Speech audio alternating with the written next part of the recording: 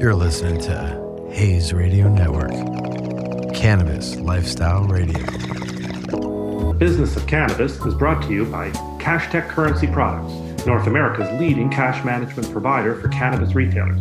Cash recyclers, smart safes, software and services, CashTech has everything the cannabis retailer needs to track, manage, and secure the cash earned in the dispensary. Don't take chances with your cash. Call CashTech and solve the problem. Visit www.cashtechcurrency.com to learn more.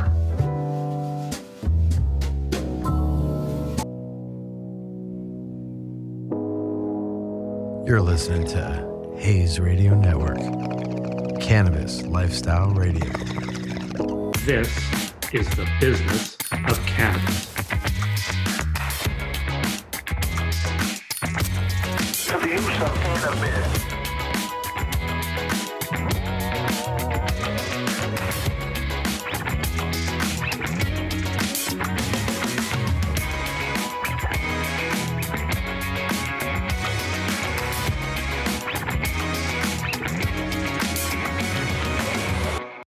And a hearty welcome to the Business of Cannabis. This is Dave Sky along with Matt Cook, as we bring you more business stories from the cannabis front lines, the latest in software, services, innovations, retail, distribution, marketing. A hard look at the hard realities of making money in the cannabis industry.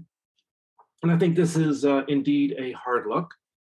We start off the show chatting with Stacy Santoro, VP of Biz Dev of Green Cloud Design, a design shop that offers specialized services to dispensary. If anyone's ever had to design anything, I think you'll agree it can be a bewildering array of choices with no clear-cut ones. And each choice is important because they directly impact the customer experience. So you choose the wrong blue, and you'll alienate the very people you want coming in and buying. A misplaced counter will ruin the in-store traffic flow, and people will go somewhere else eventually.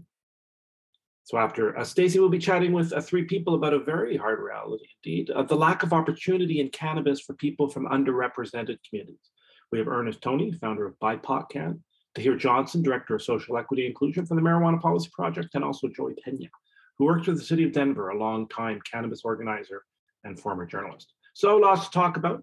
These are important issues. So please take a moment to grab your favorite hot beverage, or even indulge in our favorite plant, as we hope to both entertain and inform.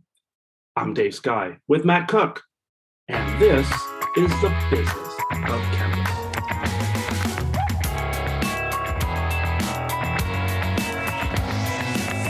And welcome to the Business of Cannabis. Dave Sky here with Matt Cook, and we are pleased to welcome Stacy Santoro from Green Cloud Design. Stacy has a 20-plus year career in the business development and design space. Currently director of Biz Dev with Green Cloud Design, and also its sister company, EIE Environments, based in Pennsylvania. Green Cloud offers design and manufacture of retail dispensary store fixtures and product displays. We met at MJ Unpacked in Vegas recently, which happened at the same time as MJ BizCon. I was impressed by Green Cloud's offering and decided we needed to talk more about it. So Stacy, welcome to the show. Hi, David and Matt. Thank you for having me. Happy to be here. Well, look, tell us a bit about Green Cloud. What do you offer in cannabis specifically, and what's the vision of the company, and what have you guys been up to? Sure thing. So our background really started out in the retail store fixture industry about 22 years ago. Our team has been together as long. About 4 years ago, we started to look at the cannabis space really as having a need for improvement of the environment. With the growth of the industry, we thought it would be a good add-on. We still do a lot in what I'll call traditional retail, but a lot of what we've learned over the years applies, in the cannabis space. So that's kind of what our focus has been, and attending shows and trying to really reach people at the right time in their journey. So, it's interesting. One, hey, here's a successful business. You've been at it for some years. Now there's this new business. Can we bring our skills to this? What are the issues facing dispensaries from a design perspective that you saw needed to be addressed? And how is that from in the last 4 years? How have you seen that progress? Like that design journey from where, I don't know if I'm stereotyping, from a store behind a dark window to whatever, Yeah. whatever you're seeing now. Yeah, no, it's a great question because I think the industry has been all over the place. You have kind of markets that are more mature and been at it for a while, like California and Colorado, and there are a lot of independents there, right? So they kind of can do whatever they want. They kind of can look how they want. They can create their own brand. And then we've seen multi-state operators kind of come along and they have a distinct look regardless of where they're located. It's a repeatable environment so that regardless of where they are in the country, when someone goes in, they know that that's where they are.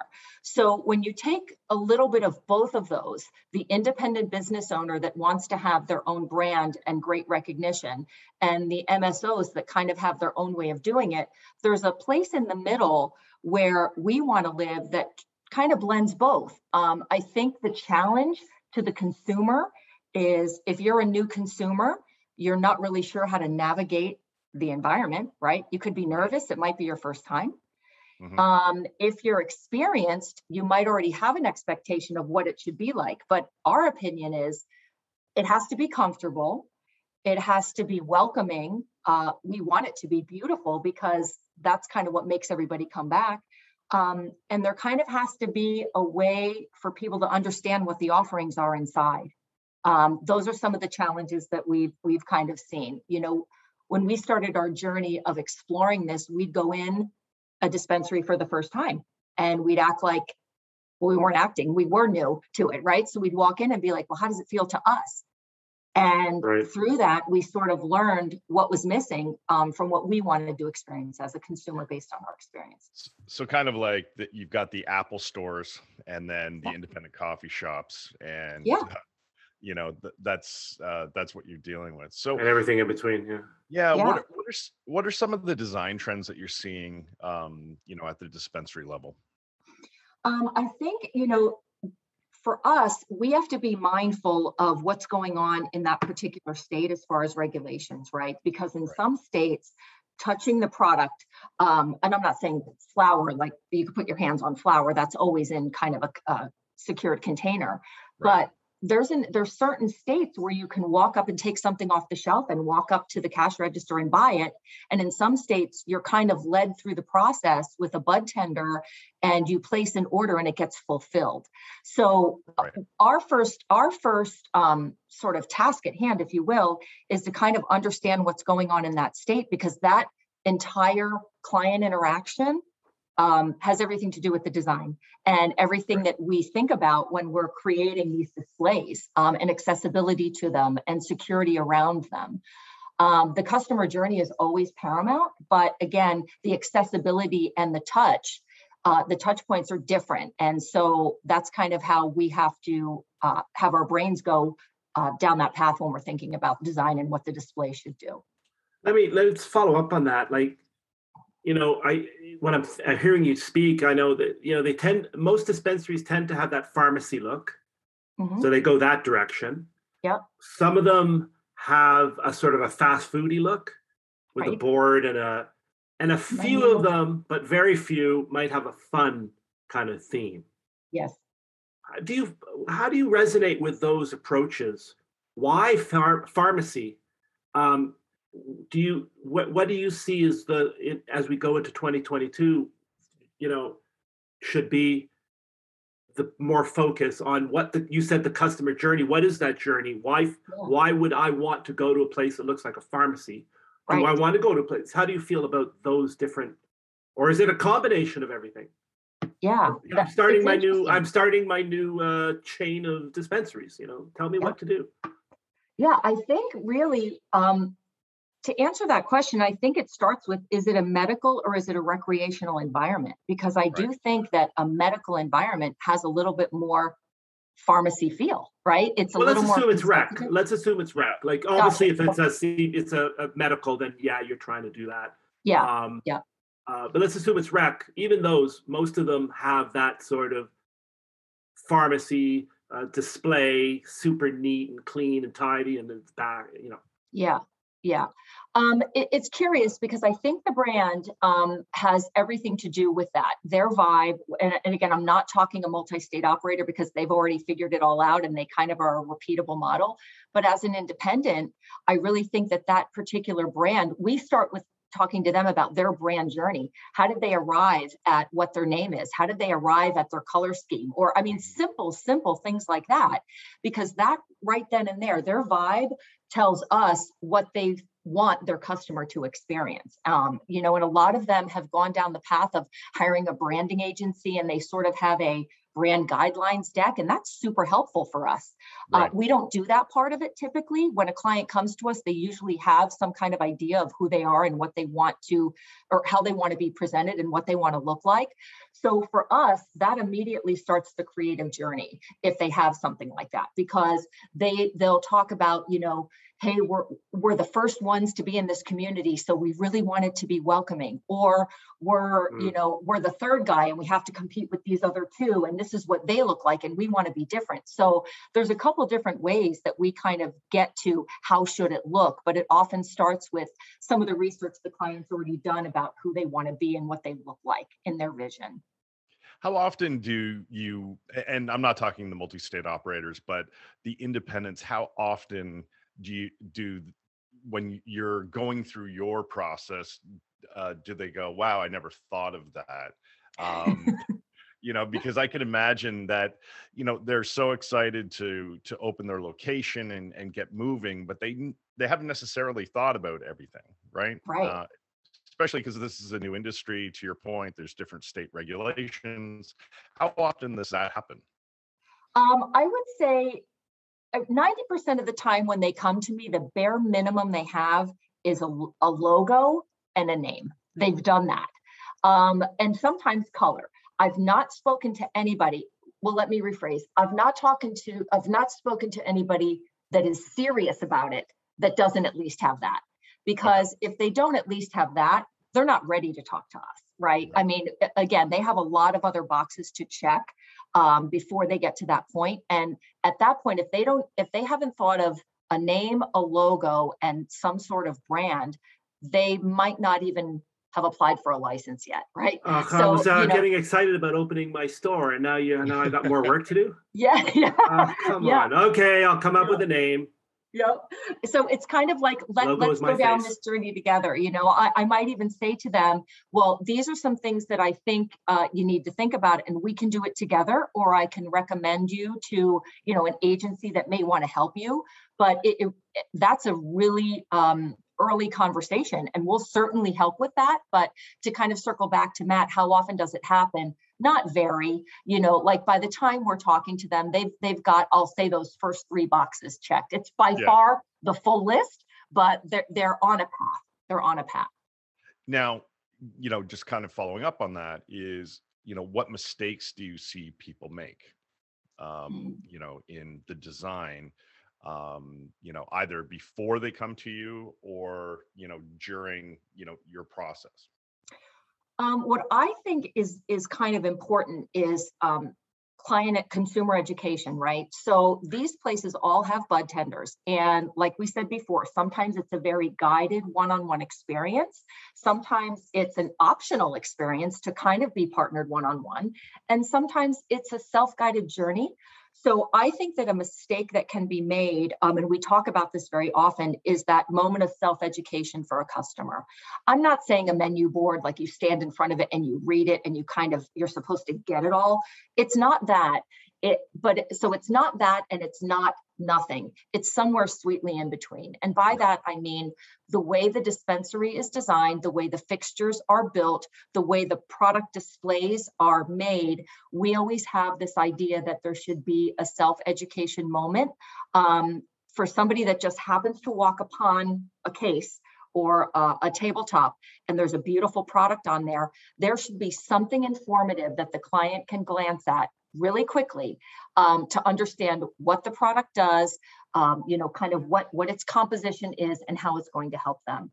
And we've done really, really well with our clients in suggesting graphic opportunity, feature benefit opportunity right in the cabinet, right on the table, right on the display, and even go so far as to work with them to have it be able to be updated. So it's not so permanent, whether it's through magnetics or a different way of doing it, so that the display or the showcase can live as it needs to for the life of it, but the updates can happen very inexpensively. So I feel that sometimes that educational moment is missing, and we try to build that into the design because I think it's really important.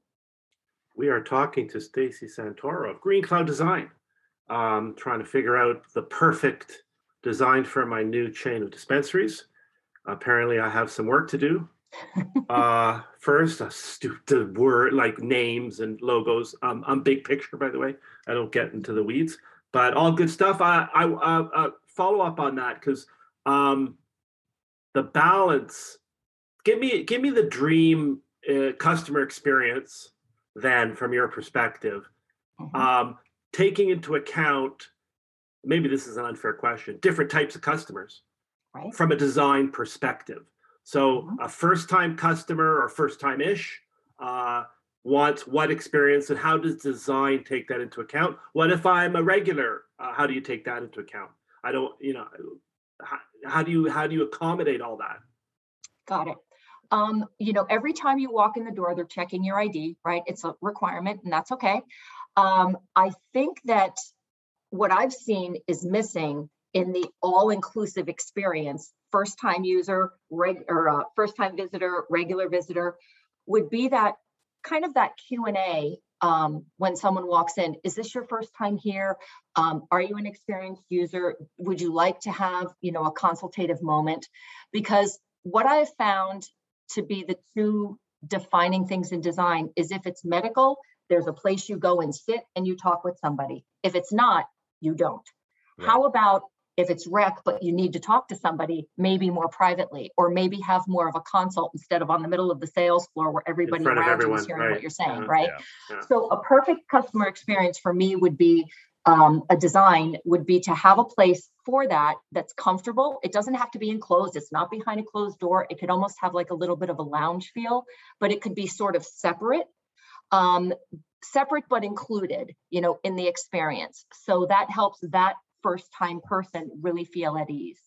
And then I think the overall conversation about the journey really starts with what the client is looking for, but I think the environment should be conducive to a guided experience or a self-guided tour.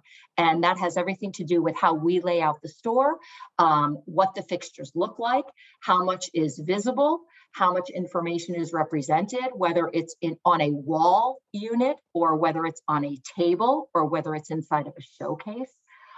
So we really are kind of talking about the dream environment that kind of caters to everybody. But I think that those are a couple of important points that need consideration. And it's certainly what we talk about when we start, talking to a new customer. Right. Well, moving on to some brands you work with. What are some of the successful brands doing well? Yeah, that's a great question from a brand perspective. So to kind of recap, if we're not doing the full store, we're trying to help the brands that go into that store that are kind of competing for space with all the other products that could be similar to theirs, right? So It's almost like, how do we make them stand out? We've had terrific success and a wonderful relationship and partnership with Wana.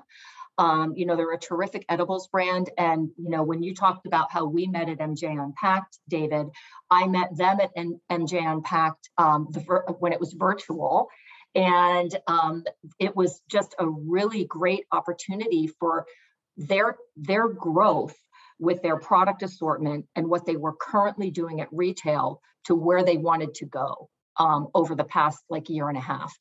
So they were able to share with us kind of what they looked like right now at that moment we were talking to them, and kind of said, listen, we know we have to do better. We want to do better. Can you help us?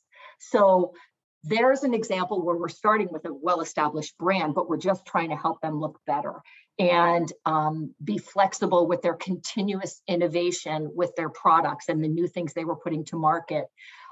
So that's a really terrific story. I mean, they are going to more and more states as we speak with different products. So we basically took them from what I'll call a simple look to something that is very sophisticated yet clean and beautiful. So materially, we elevated them. Flexibility, they were elevated with their flexibility. So that's a great story, and it's funny how it relates back to MJ Unpacked. We've done some great work for Parallel, which has a family of brands underneath them, from tabletop displays to floor fixtures. Again, we didn't do the entire environment, but we were doing moments within it. And we've also serviced some great beverage brands. That continues to be a growing market, and there's a terrific way to try to get them to stand out without just being in a refrigerator, right? Right, off in the corner. Yeah. Yeah, out in the corner with everybody else. We've worked with Wink, W-Y-N-K, great new beverage brand out there, doing some really cool tabletop displays, again, that have graphics and messaging to really have the customer understand why they're different. So knowing, go ahead, knowing that the company started with, a background in retail. Yeah. What are some of the kind of the unique challenges with cannabis that you found, or are there any? Well, I think the biggest challenge is one of the biggest differentiators is security. Everything's locked up, and even in the environment, there's more cameras, there's a different level of cash management, right? So when we're doing a full environment, we're not only dealing with how the product is sold and the showcase or the table or the wall unit, but we're dealing with how the transactions are processed, which has to do with, sometimes there is a traditional, I'll call it cash wrap. That's an old school retail term, right? The cash wrap. Or there's these, sort of built in more iPad friendly, transaction areas, but it's an increase in cash management, an increase in security. Lighting is really, really important. Not that it isn't in retail, but for some of these products that are in showcases, they have to be well lit. And then messaging, so again, in a regular retail store, the client going into that store kind of knows what the product is. In a dispensary, there's a plethora of products that clients don't know a lot about. So that messaging opportunity is different as well. So those are the kind of things that we've had to sort of rise to the occasion and solve for, and provide solutions. Yeah, it makes sense. Yeah, it's like a challenge or it's an opportunity, I guess. It can either sink you or maybe you swim. Yeah, absolutely. Kind of like this idea of, you said brands, a multi-day operators have figured it out or not. But I think what they figured out is this is what we're going to look like. What I'm thinking of is, but maybe you're wrong. That's not what you should look like. Because, maybe it's more like coffee where local is winning. There's a few national brands, but very few. And it's really about the local experience. I wonder, let's finish it off with that. We're running out of time a little bit. But what do you think about, is it more of a local thing in your mind? What your dispensary should look like, or is it fast food? Yeah, 1,000 of them all looking the same. That's what I think that it's local. I really feel that community has a lot to do with this industry being successful, especially when it's a new state and there's new neighborhoods. And a lot of what we try to design into our space is a community moment, whether it's a board, whether it's a chalkboard or a pinup board where the owner can receive feedback and share feedback or post things that like events and things that are going on in their community. And I think that is the biggest differentiator from an independent to, say, a multi-state operator is that local feel. And I do think it's really important. Sustainability and certain materials are also important to some people, not everybody. And we have a terrific background in sourcing those types of things materially because of where we are.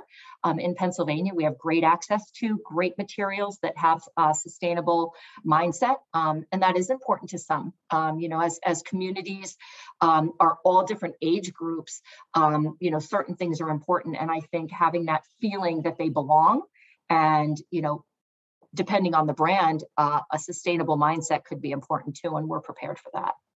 Right. Stacy, I'd like to thank you very much for coming. This was great.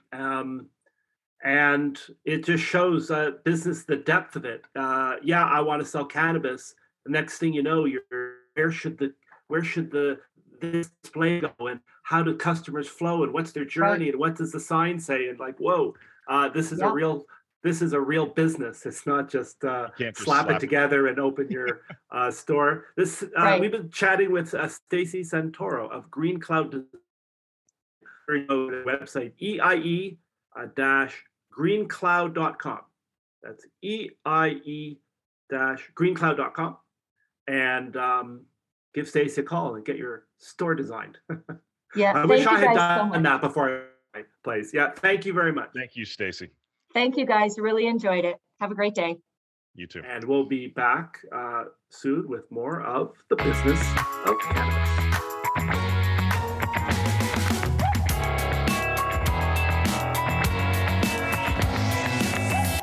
The Business of Cannabis is brought to you by CashTech Currency Products, North America's leading cash management provider for cannabis retailers.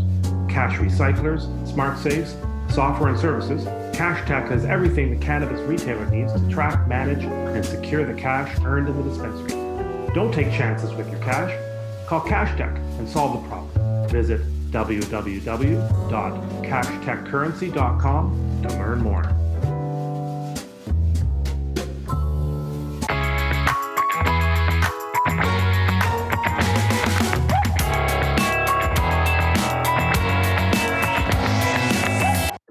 And welcome back to the Business of Cannabis. Dave Scott here with Matt Cook.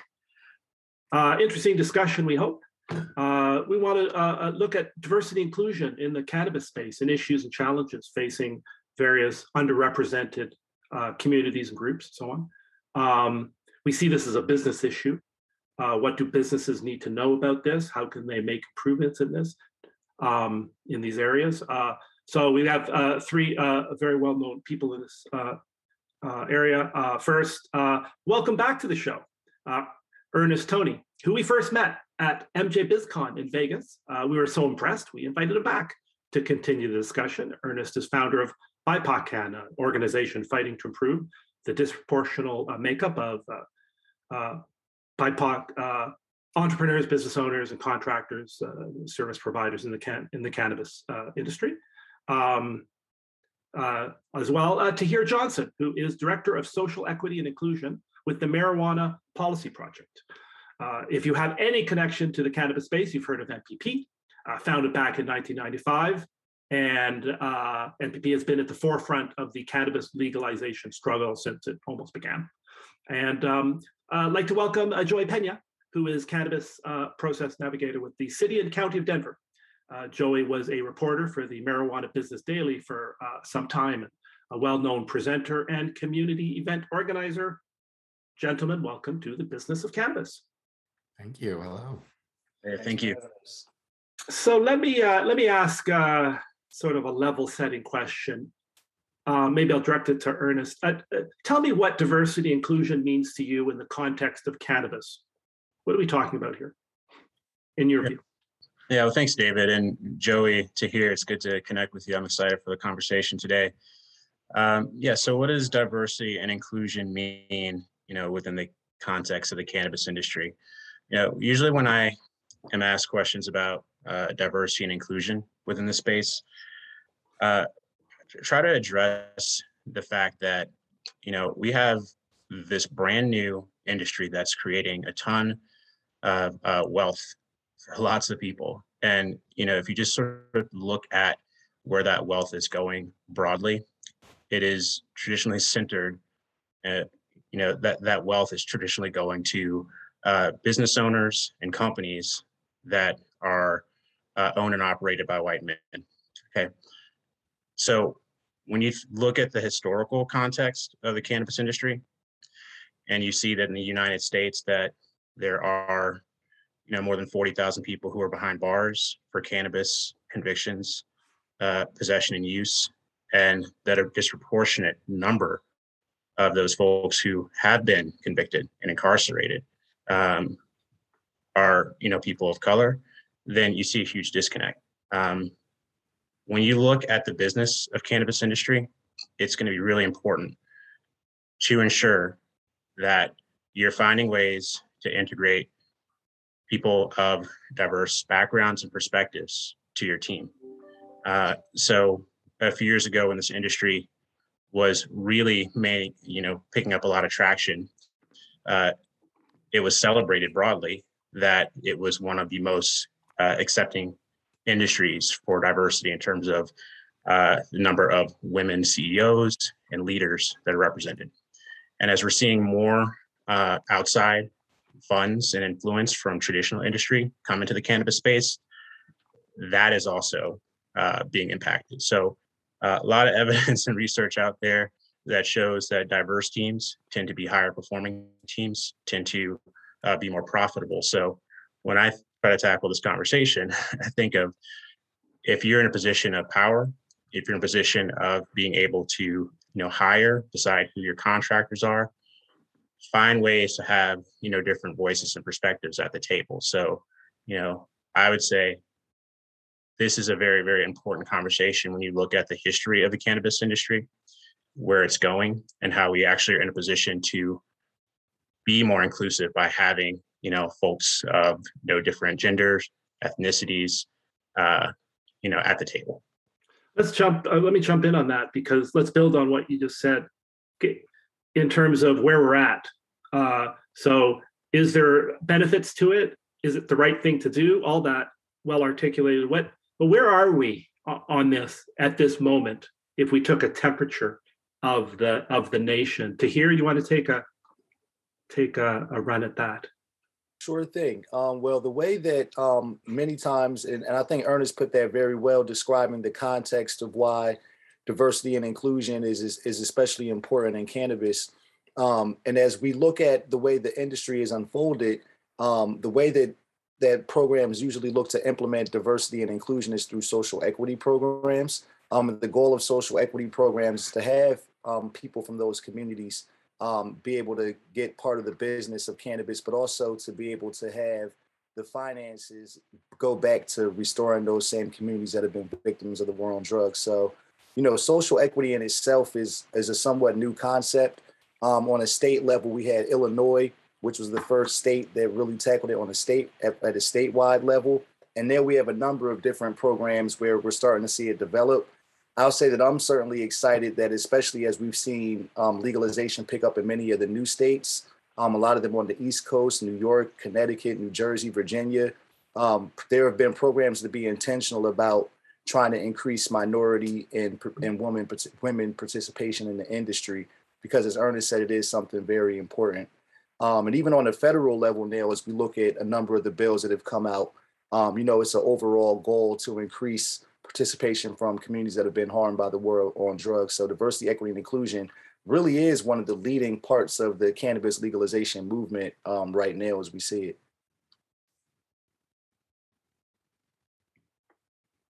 Again, and Joey, do you what's your take on where we're at? Like, are there some positive things happening? Is it no, we're kind of just getting started in this aspect of cannabis, or are we just a holding pattern? What's your view?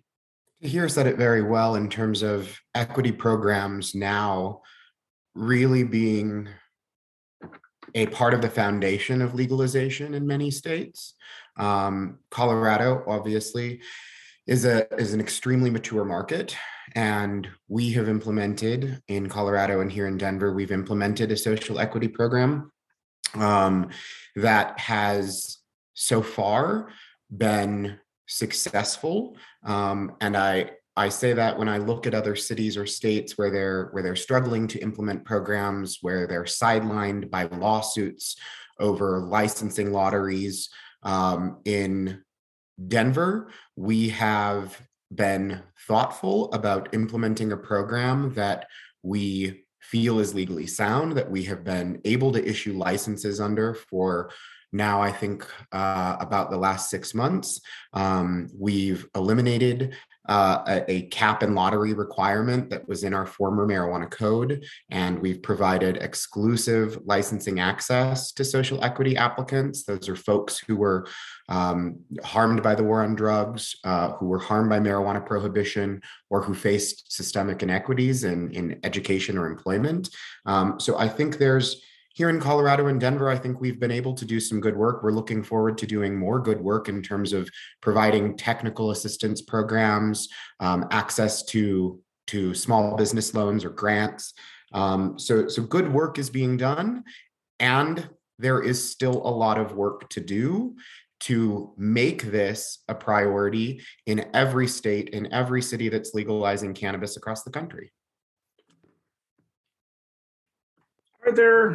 Are there some, let's assume I'm a business. I have 50 dispensaries. Make me into a big deal. I'll pretend for a minute.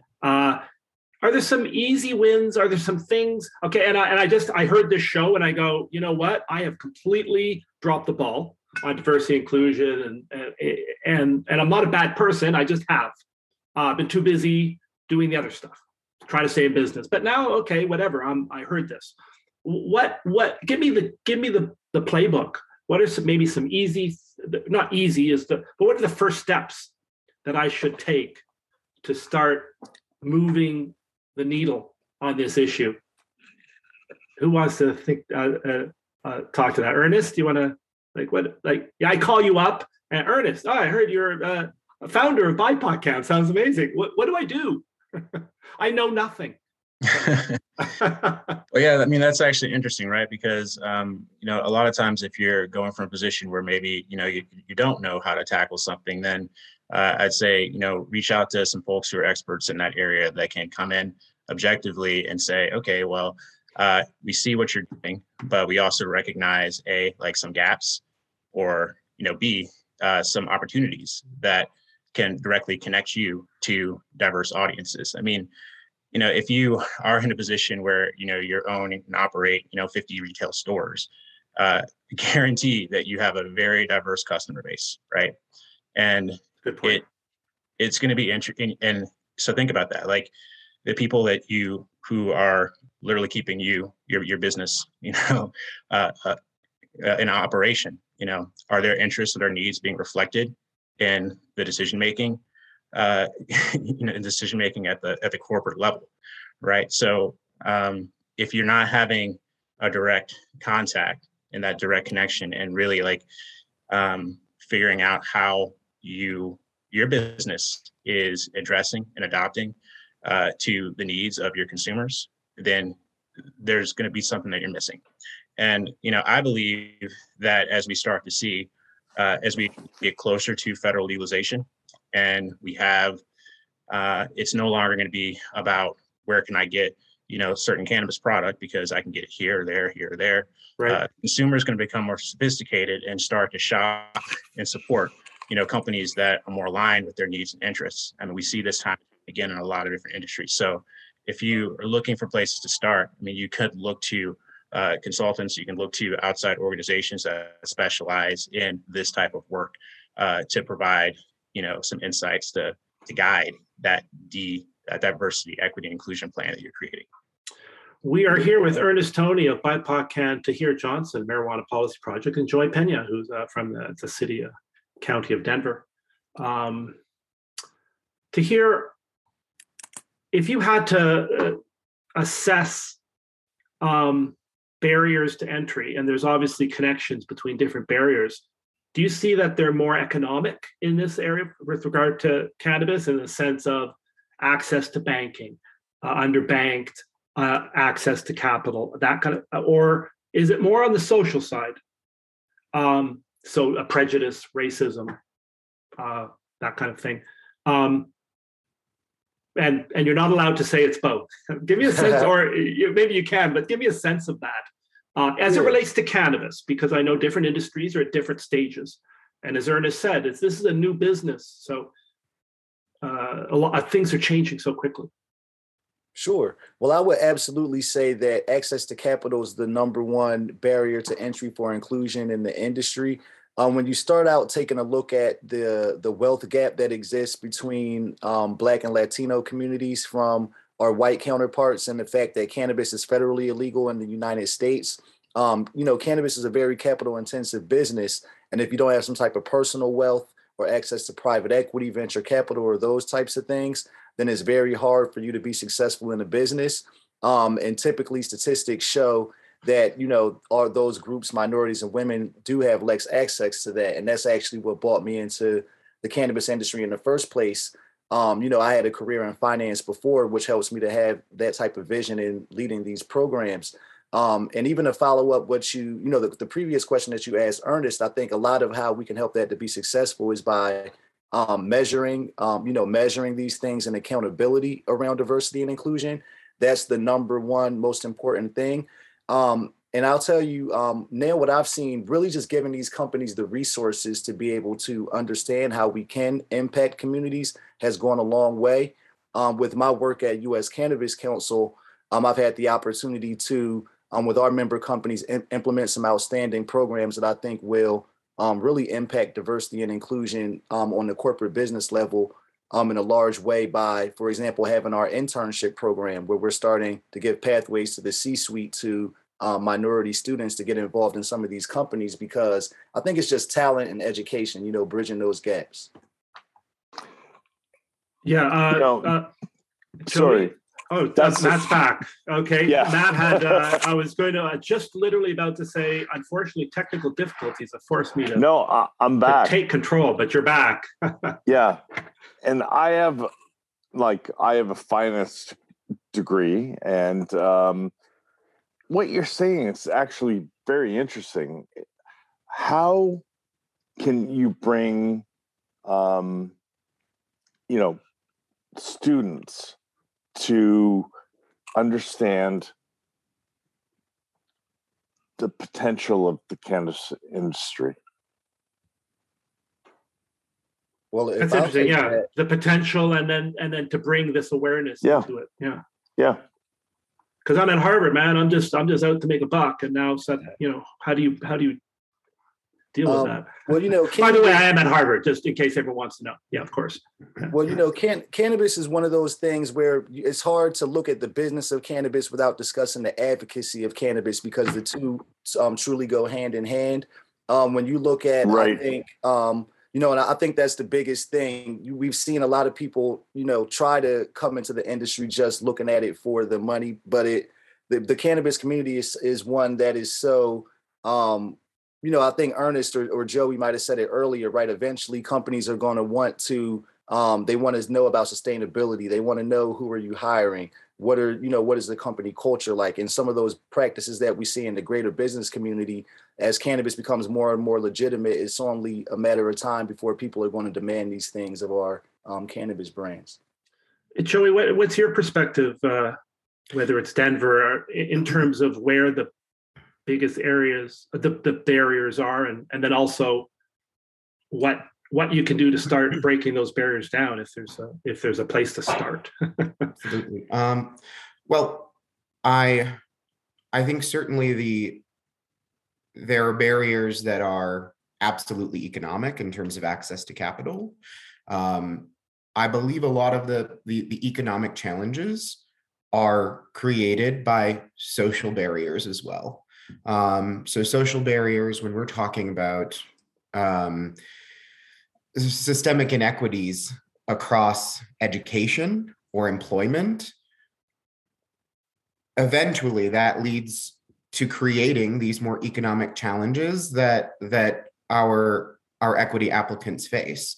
I think, you said you can't say both, but I would say one begets the other. The social challenges really create these economic challenges, and we have to have those honest conversations about the social challenges we face in our country, so that we better understand barriers across the board. Back to the question that you had asked, Ernest, as well, in terms of how to get started, it's less talk, more action. Companies can certainly, there's work that they can do. As a regulator, I can't provide business or legal advice. I'm sure my city attorneys wouldn't, they would frown on me telling anyone how to incorporate a diversity and inclusion plan. But what I will say is in Denver, we hosted a marijuana social equity resource fair. Ernest participated. We have hundreds of licensed businesses. We have hundreds of ancillary businesses. And we had 30 businesses show up to support our applicants. We had 300 people interested in our social equity program come out that day to learn more about the resources available to them. And we only had, and not only the folks who participated, I am deeply grateful for the 30 or so businesses that participated that day, demonstrated a commitment to supporting social equity applicants. But I think the folks who didn't show up have the work to do. They say that they support social equity, and now we need to see them put that into practice sort of across the board. Let me throw this open to everyone who wants to jump in, based on actually a comment that Tahir said. How do we measure success? And tying that into, how do you guys stay so positive? Because you all strike me as positive people who are, you get up in the morning and you work in this area, and you're not bitter. You don't strike me as bitter and angry and railing away. How do we measure success, and how do we stay positive in that context? Who wants to? I'll throw it open. I'll take a Joey wants it. Yeah, I'll take a stab at that. Go for it. And I'll start with measuring success, because I think measuring success is deeply nuanced. I think we have to look at obviously increasing participation in the industry by folks who have been harmed by the war on drugs or face systemic inequities in employment and education. The Colorado and now Denver is tracking demographic information among our licensees. So we're getting kind of a baseline understanding to see where we are in a few years in terms of increasing participation by diverse groups. I think, however, we have to, there are some things that we won't be able to measure, such as how these programs create generational wealth, how they impact more than the applicant, but the applicant's family members. Right, the sum of the parts, yeah. And exactly. That is tougher for you to be able to measure, but I would hope that we can keep our eye on that as well, to just better understand that these programs are going to have larger and wider benefits. And then in terms of staying positive, I think it's seeing folks like Ernest and Tahir and doing the work. I'm as a city employee, I stay positive because I see people doing the work.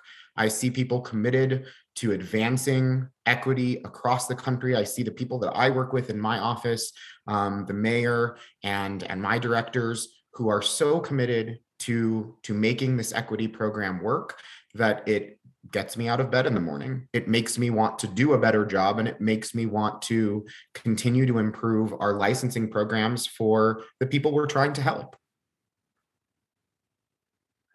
Okay, now it's down to Ernest or Joe. You want to hear? Sorry, and Ernest. We're almost out of time. Anyone want to jump in and because I'd like to hear, particularly from you two who are sort of more on the front lines. How do we measure success, and how do we stay positive about this?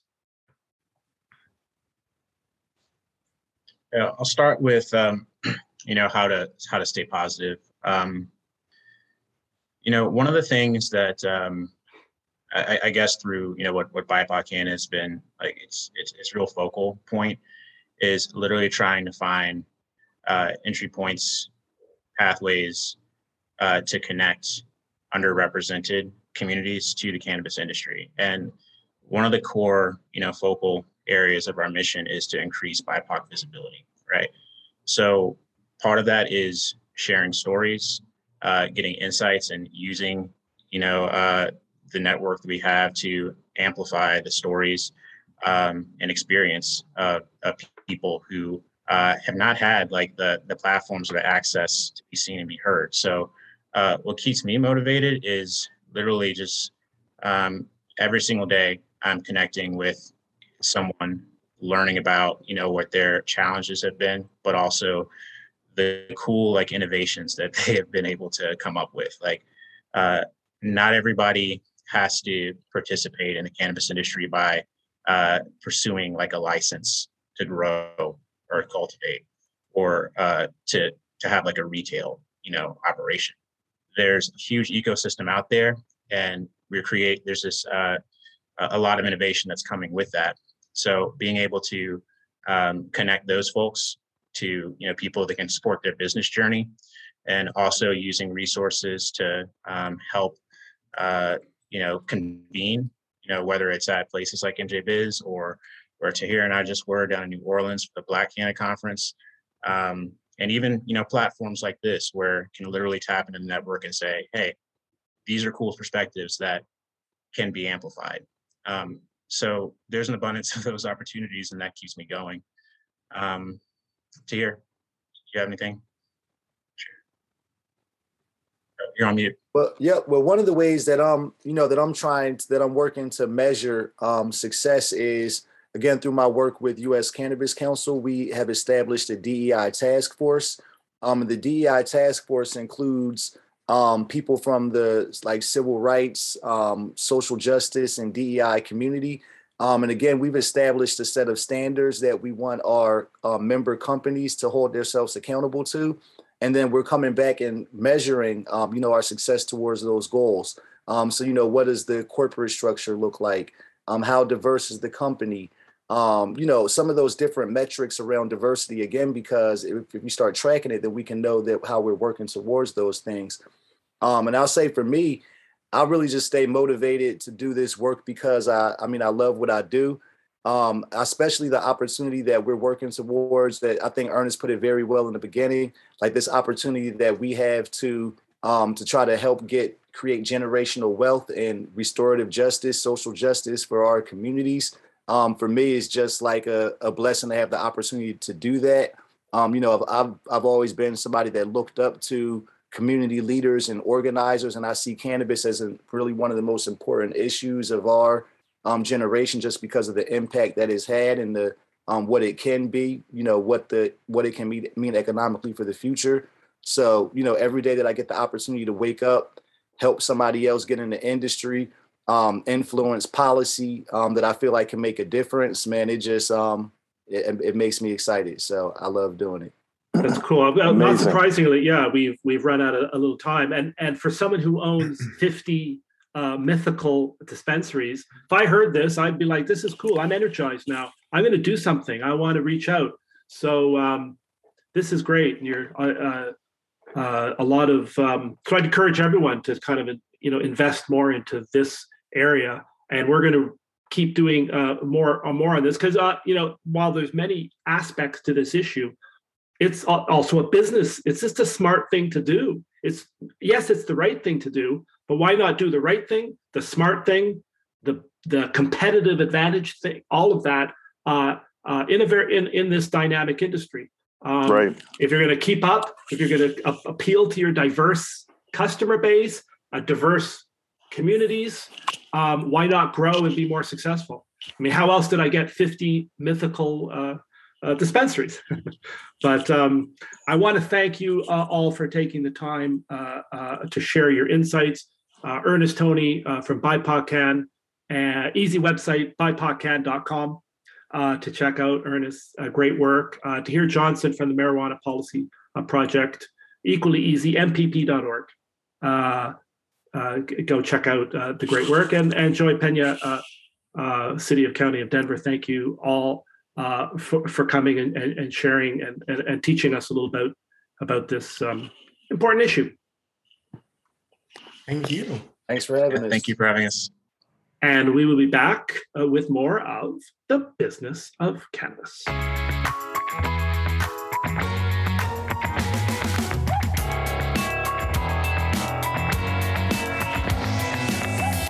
The Business of Cannabis is brought to you by CashTech Currency Products, North America's leading cash management provider for cannabis retailers. Cash recyclers, smart safes, software and services, CashTech has everything the cannabis retailer needs to track, manage, and secure the cash earned in the dispensary. Don't take chances with your cash.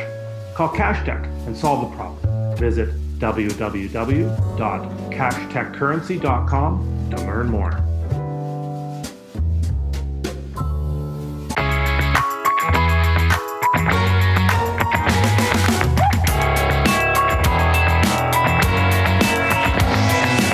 And welcome back to the Business of Cannabis. Dave Sky with Matt Cook. We spoke to Stacy Centaur of Green Cloud Design and then had a panel, Ernest Tony, Tahir Johnson, Joey Pena, talking about underrepresented groups being shut out of the cannabis space. Let's start with Stacy, and on a more sort of lighthearted sort of topic, obviously. What did you make of her offering and this move, a traditional firm moving into now the cannabis space? Yeah, I mean, it's retail, right? And so I think it's a natural progression for a firm like theirs. Yeah, it's funny. Like it's not cannabis; it's retail. It's a store. Retail. It should look pretty. Yeah, and there's some some challenging aspects to it, which she alluded to. But I think, in the early days, people just put up a store and it was probably successful because it was the only game in town. As more and more dispensaries come online, people want an experience. And I mean, Dave, you and I, when we were at Planet 13, that's an experience. And on a smaller scale, people want to walk into, there's a reason people go to the Apple store and not, just, another electronics store, which sells computers and other stuff. It's because it's very bright, it's clean, there's lots of people to help. You can touch and feel the products. They're right out there. They have a very seamless process for walking you through and educating you about what product's best for you. And now people kind of expect that from retailers. And, I think a lot of people design is probably not top of mind. Right. Yeah, kind of. I was listening to it. It's like, well, the stakes are getting higher and higher. It's not so easy just to open. You got to have all your ducks in a row. If you hope to be successful, where maybe 5 years ago you could have a few ducks, but you didn't need all your ducks. No. Now you better bring it, because there's a store across, down the street which has lighting. Or the one that's going to open up, and or the next one, or the next one, or the next one. Yeah. So then we moved to a more serious topic. Not that wasn't serious for the dispensary, but serious societal wise. About the underrepresented communities in the cannabis space. I found the most interesting part of that interview, that panel discussion, was because I was getting a little down when I was listening to it, because this issue is still around. But when they responded to this idea of like, how do you guys stay so positive? Because I was struck by how positive they are. Right. And I thought that was pretty cool as a counterbalance to, we're still dealing with this. I know, especially in cannabis. You know what I mean? Yeah, because the culture of cannabis, and we've talked about this before. It's it's different than almost every other industry I've been in anyway, where people are very open and supportive, and they don't view their competitors as competitors. It's part of a community. And you're right. In 2022, why are we still dealing with these issues? And I mean, all we can do is kind of keep talking about it, bring it to the forefront, but something really has to give here. Yeah, that was what I mean. It was nice. So then you get really dedicated people still talking about it, and I guess that's the point. We keep talking about it. We keep pointing fingers when things are wrong, and we spoke at MJ BizCon. We spoke to a couple of groups, Franchise Opportunity in particular, Far and Daughter, who are making capital available to certain communities. Yep. I guess as more and more of these programs come online. But it's definitely something on this show we need to keep tracking. Yeah, and hopefully as more and more people have success, that will breed more inclusion. I'm not sure what the solution is. I really don't. Yeah. For once, I'm at a loss for words. Yeah, because we know it's good for business. It's a good business decision. It's good for everyone. Diversity and inclusion is a good business. Forget about and of course it's good for everyone, but it's a good business decision. And yet that hasn't seemed to have been not translating as much as we would have hoped. It's disappointing. From that, on that level. So we are at that point. I would like to thank our sponsor, CashTech Currency. I would like to thank our listeners. Thank you for tuning in. And thank our guests. Lots of thanks pouring forth from me. Thank you, Matt Cook, for joining me as always. Yes, thanks, Dave, and thanks everyone that listened. And this is The Business of...